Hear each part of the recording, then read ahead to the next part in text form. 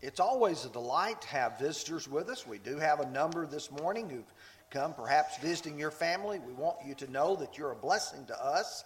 We're grateful that you have taken the time and the effort to come and worship with us as we worship our God. We've been studying through the book of Acts, and this book is a remarkable book. I've hoped that we've been able to communicate as we have studied through this book the enthusiasm, the excitement that existed in the early New Testament church as they began to carry the gospel into all the world. And as you and I study this letter, we realize there's so much to learn about how you and I ought to carry that message as well. The gospel reaches people from many cultures and many backgrounds. We have people that the gospel was sent to that lived lives almost completely different than our own. Many of them had their own cultures that reflected the way they were reared. Many of them did not have the kind of biblical knowledge background that many of us enjoy. We read when we study the book of Revelation in chapter 5 and verse 9, there's a picture there of Jesus opening a book. And that book was going to reveal the things which were shortly going to come to pass. There were those who had already become Christians and had suffered death because they were Christians. And we read in verse 9, and they sang a new song saying, "You are worthy to take the scroll and to open its seals. For you were slain and have redeemed us to God by your blood, out of every tribe and tongue and people and nation." Every tribe, every tongue, every people, every nation. You know, when we get the opportunity to go to heaven, there's going to be a vast sea of people who are going to have different backgrounds than you and I, going to speak different languages than you and I have spoken. And yet we're all going to enjoy being around that great white throne. But you see, the reason why the gospel goes everywhere is because there is a universal problem that everyone suffers. That universal problem is sin. We learn from Paul in Romans 3, verse 23, all have sinned and fallen short of the glory of God. And yet there is a universal solution, and that is Jesus the Christ. He is the one. And if you'll remember that, as Brother Jared read to us just a few moments ago, that through this man is preached to you the forgiveness of sins. There's value in studying how the gospel reaches lost men. If it is my obligation and it is your obligation to carry the gospel to everyone, I want to know how I ought to do it. I want to know what I ought to say, and I want to know how people will receive it. And so this morning we're going to study a good part of Acts chapter 13. We're going to study, first of all, the setting. We're going to see where Paul goes, a little bit of background behind those people. Number two, we're going to look at the sermon from verses 17 through verse 41. We won't have opportunity to look in detail, but we want to look at the sermon that he preached. And then finally, to look at the result, and you find some people who are seeking. They're looking for something. And you find others who are satisfied with the status quo. Well, let's begin our study of this lesson. First of all, the setting is Paul is on his way to Antioch in the province of Pisidia. He has originated this journey at Antioch in Syria. And I know that's confusing from people, because when we think of going from one place to another and both of the cities have the same names, you wonder, which city are you going to? For instance, there's a Paris, Tennessee, there's a Paris, Texas, and there's a Paris, France. And it'd be interesting for a man who grew up perhaps in Paris, Texas, to have moved to Paris, Tennessee, and go on a mission effort to Paris, France. But that's the kind of situation you have here. Antioch in Pisidia is right in the middle of the country today that we know as Turkey. Paul and Barnabas, as we studied last week, went to the island of Cyprus. They sailed from the city on the western coast, Paphos, to Perga, which was in the province of Pamphylia, right along the coast. Then they make that journey from Perga up to Antioch, which is about 110 miles away. I think I have that later. But the climb is 3,600 feet in elevation. They're going to be climbing uphill most of the way. It's a very difficult way, and there's robbers all along it. And it reminds you of what Paul said in 2 Corinthians chapter 11 and verse 26. Describing what kinds of things he endured. He said, in journeys often, in perils of waters, in perils of robbers, in perils of my own countrymen, in perils of the Gentiles, in perils of the city, in perils of the wilderness, in perils of the sea, in perils among false brethren. I think about in peril among robbers on those journeys. You're going along, you're walking, or perhaps riding some beast of burden, and men come out in front of you and they say, we want all of your money. We want all of your possessions. It was a certainly dangerous journey to take. It's 110 miles from Perga to Antioch. That's approximately the distance between here and Knoxville. I want you to imagine making that trip on foot. I want you to imagine going through difficult areas as Paul did. But when you get to Antioch, what do you find? It was a melting pot of people from various backgrounds, and those to whom Paul preached were from various backgrounds. If you'll notice with me verses 42 and 43. So when the Jews went out of the synagogue, the Gentiles begged that these words might be preached to them the next Sabbath. Now when the congregation had broken up, many of the Jews and devout proselytes followed Paul and Barnabas, who speaking to them persuaded them to continue in the grace of God. I want you to notice there are three separate categories here. You have, first of all, the Gentiles. These are people who were born mostly in paganism. They were people who had never converted to Judaism, but they hear about the God that is being preached, and they want to know more. Then there are those who are Jews. They are descendants of Abraham. These are people that have grown up with a lineage going from generation to generation. But then there are the devout proselytes here. Proselytes were those who had converted to Judaism, who had been Gentiles. So you have Jews, convert Jews, and then you have Gentiles in Paul's audience. That leads us to the second part of our lesson today, and that is the sermon.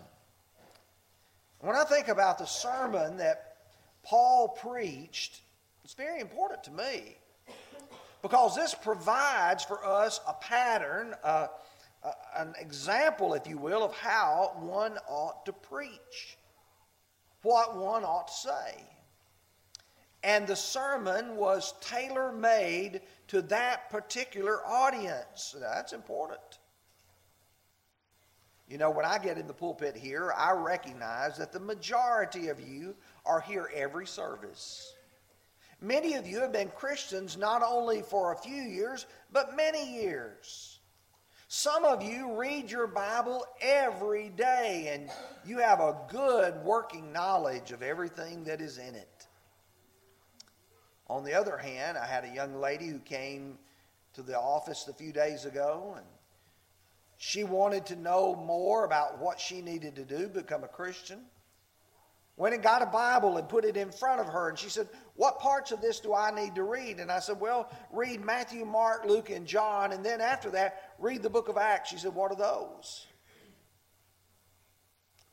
And then you feel like, oh, I've got a long way to go to be able to even explain the plan of salvation. You have to make your sermon to the audience which you are addressing, and Paul is going to do that. he is going to base his lesson on the Old Testament law of Moses. And you might say, well, why is he doing that? He's speaking to Jews for the most part. He's speaking to people who know that law, and he is going to make reference to it. It is, as Paul told the Galatians, that the law was our tutor, our schoolmaster, to bring us to Christ. If you want to preach Christ to someone and they have a Jewish background, you need to go to that Old Testament and show how Jesus fulfilled those great prophecies that were found in it. If you want to look at an outline, here's the outline of the sermon, beginning with verse 17. He's going to begin talking about the people of God. He's going to explain where they derived from. He's going to go all the way back to when they left out of Egypt. He's going to describe how these people left Egypt. They wandered through the wilderness for 40 years.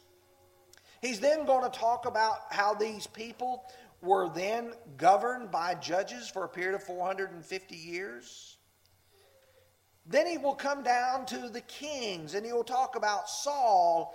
And then when he gets to David, he stops on David, and he emphasizes that God has chosen David's seed, his heir, to reign upon the throne. In fact, if you just look in your Bibles, if you'll look at verse 23, it says, "From this man's seed, according to the promise, God raised up a Savior in Israel, Jesus." That brings to us verses 23 through 25, the promise that was made. There was a promise there was going to be a Savior that would come through the seed of David. Then verses 26 through 37, there will be a strong emphasis on the prophecies. The prophecies. You'll see we'll go back to Psalms chapter 2, and he'll go to Isaiah chapter 55, and he will talk about Jesus fulfilling those prophecies through his death, his burial, and his resurrection. And he will point out that there is potential for salvation in verses 38 through verse 41.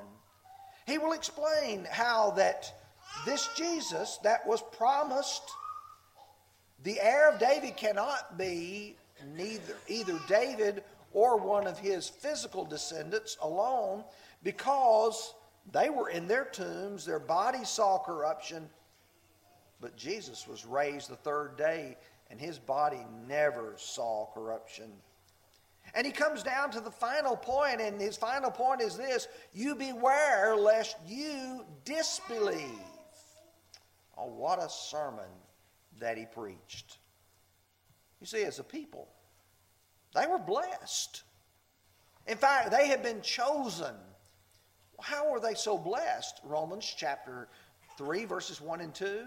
What advantage then has the Jew, or what is the profit of circumcision? Much in every way, chiefly because to them were committed the oracles of God. Here's a specialness that the Jew had. They had a revealed, written message from God. Something that they could open, they could refer to. They were chosen by God in Deuteronomy 7, verse 6. For you are a holy people to the Lord your God. The Lord your God has chosen you to be a people for himself. You see, God said, okay, I want these people, and it's going to be through their lineage that the Christ is going to come. But see, this promise made to David that he would have an heir sitting on his throne. One of the descendants of David. And someone says, well, he's talking about Solomon. Oh, no. Isaiah chapter 11 and verse 1. There shall come from the rod of the stem of Jesse, and a branch shall grow out of his roots. Psalm 132 verse 11. The Lord has sworn in truth to David. He will not turn from it. I will set upon your throne the fruit of your body. King Jesus, our Savior. I hope you see that this sermon that is being preached is focusing on Jesus as the Savior of man.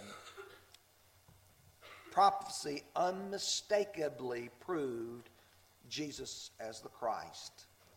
Look with me at verses 27 and verse 29. For those who dwell in Jerusalem and their rulers, because they did not know him, nor even the voice of the prophets which are read every Sabbath, have fulfilled them in condemning him. Oh, God knew what was going to happen. He knew the end from the beginning, and he told them that Jesus was coming, but he would be killed. He would die. He would be buried. And he would be raised the third day. Verse 29, now when they had fulfilled all that was written concerning him, they took him down from the tree and laid him in a tomb. But he came forth from the grave. And Paul said, we are witnesses of this. We know that he is alive. Now, what did that sermon do? You see, as you and I read and study this sermon, we have to realize that it's just like this morning. I get up here and I preach and I try to teach what God's Word says, but there's going to be different reactions to it. Some are going to be seeking to know more. Their hearts, their minds are struggling. I want to know more about God. I want to know more what he wants me to do, how he wants me to live. And then there's others who says, I'm satisfied with the way things are. Some were interested in continuing to learn more. Listen to verses 42 and 43. So when the Jews went out of the synagogue, the Gentiles begged that these words might be preached to them the next Sabbath. Stop there for a moment. They heard these good words and they said, we want to hear them too. We want them to be applied to us. Verse 43, now when the congregation had broken up, many of the Jews, devout proselytes who followed Paul and Barnabas, who speaking to them, persuaded them to continue in the grace of God. They're following Paul. They're saying, Paul, tell us some more about this Jesus. You see in this context, people who are hungering and thirsting for righteousness, they want to know more. And yet at the same time, many were satisfied with the status quo. You see, there was a Jew-Gentile split. Jews over here, Gentiles over there. If you Gentiles ever want to come over here, you've got to embrace our religion. You've got to embrace us to the point where you are a proselyte. Otherwise, we don't want things to change. Look at verses 44 and 45. On the next Sabbath, almost the whole city came together to hear the word of God. But when the Jews saw the multitudes, they were filled with envy and contradicting and blaspheming. They opposed the things spoken by Paul. You see, not only do they want things to stay the same, they want them to stay the same for you too. Oh, do you realize in the church today, there's some people whose hearts and their minds are just grasping for good things. And there's other people that when you talk about evangelism, you talk about church growth, you talk about enthusiasm. Oh, it's just, well, I'm happy with the way things are. Let's don't change anything. You know, let's just be just like we are. You know what happened to Paul and Barnabas? They were run out of town. Because when you have self-satisfied people and someone comes in and tries to stir things up, they say, oh, we don't want that. Verse 50, but when the Jews stirred up the devout and prominent women and the chief men of the city, raised up persecution against Paul and Barnabas and expelled them from their region. You guys got to go. We're not going to tolerate what you're teaching here. Now, for just a few minutes, Let's see if we can learn something that will affect us today, this week, and going forward. Preaching sometimes requires considerable effort. Going to Antioch was not a simple journey. Sometimes carrying the gospel into all the world is not easy. Sometimes it's expensive. Sometimes the way is rough and difficult, and those who go suffer great harm in doing so. I think about people, I'll use Brother Joe Collins' example. You go live in a tent when you preach the gospel in Guyana. No, it's not as comfortable as a Holiday Inn. No, it's not as pleasant, the food that you eat. And our mode of transportation today is wonderful. We've got airplanes that can get you long distances in a short amount of time, but it makes the body weary. Oh, you carry the gospel into all the world, and sometimes it requires some considerable effort. While cultures are frequently different, everybody still has the same need because we're all sinners. And that means if a man's skin is black or yellow or red, he needs the gospel just as much as a man whose skin is white or some shade of it. And we can't look at any nationality. We can't look at any race. We can't look at any group of people and say their souls are not worthy of the gospel. And that includes those in our neighborhoods who might look a little bit different than we do. Preaching must persuade people with a message from God. Oh, it's real popular today to have some real neat stories, to have some things that really capture people's minds, but the truth is, what saves is the implanted word, James chapter 1. That same old message that says that God chose to bring the Savior into the world, and it's Jesus Christ, and everything relates to Him. We are the church of Christ. Everything focuses on Him. When you talk with someone about becoming a Christian, if you don't focus on Jesus Christ, you're not converting them. You may be persuading them of something, but to convert someone means that they have to accept Jesus Christ as Lord. So important. One must be prepared to deal with the prejudices of people. Do you and I have prejudices? Do we sometimes allow ourselves to look at people with a lesser view of them? Absolutely we do. Whether you want to admit it or not, we do. Do you realize that other people look at us and they have their prejudices as well? You go to people of the Far East and they have a much different perspective than do we, and you go to people who are of a much poorer nation, and they look at us and they look at us as only people who are living for money and for affluency, and sometimes they're right. You have to break down those walls so that people can be able to see Jesus, to see Him as our Savior. The bottom line is He has to be the focus of our preaching. And so as I'm studying through the book of Acts, and I stop to pause in Acts 13 at Antioch, and I see the message being delivered there, and I say, okay, now what's that going to do to me this week? I'm going to have to look at the way Paul and Barnabas handle this. Same message of the cross is still being preached today. At least I hope it's being preached today. It's still through this man that we have forgiveness of sins.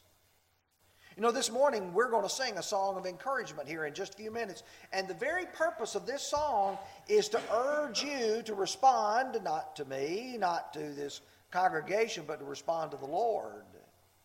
It was Jesus said in Matthew chapter 11, "Come unto me, all you who labor and are heavy laden, and I will give you rest. Take my yoke upon you and learn of me, for I am meek and lowly in heart, and you shall find rest unto your souls. For my yoke is easy and my burden is light." It is He who calls you to be His follower, His disciple, for Him to become your Savior. Don't allow any pride, any prejudice to keep you from saving your soul. Now what we're going to do, we're going to sing, "I am resolved." Resolved. I've made up my mind. I'm going to do something. If you're here and you're not a Christian, resolve that you're going to become a Christian this morning. You're a Christian living in sin and you know that you've got to take care of it. This morning is a time for you to respond. While together we stand and sing.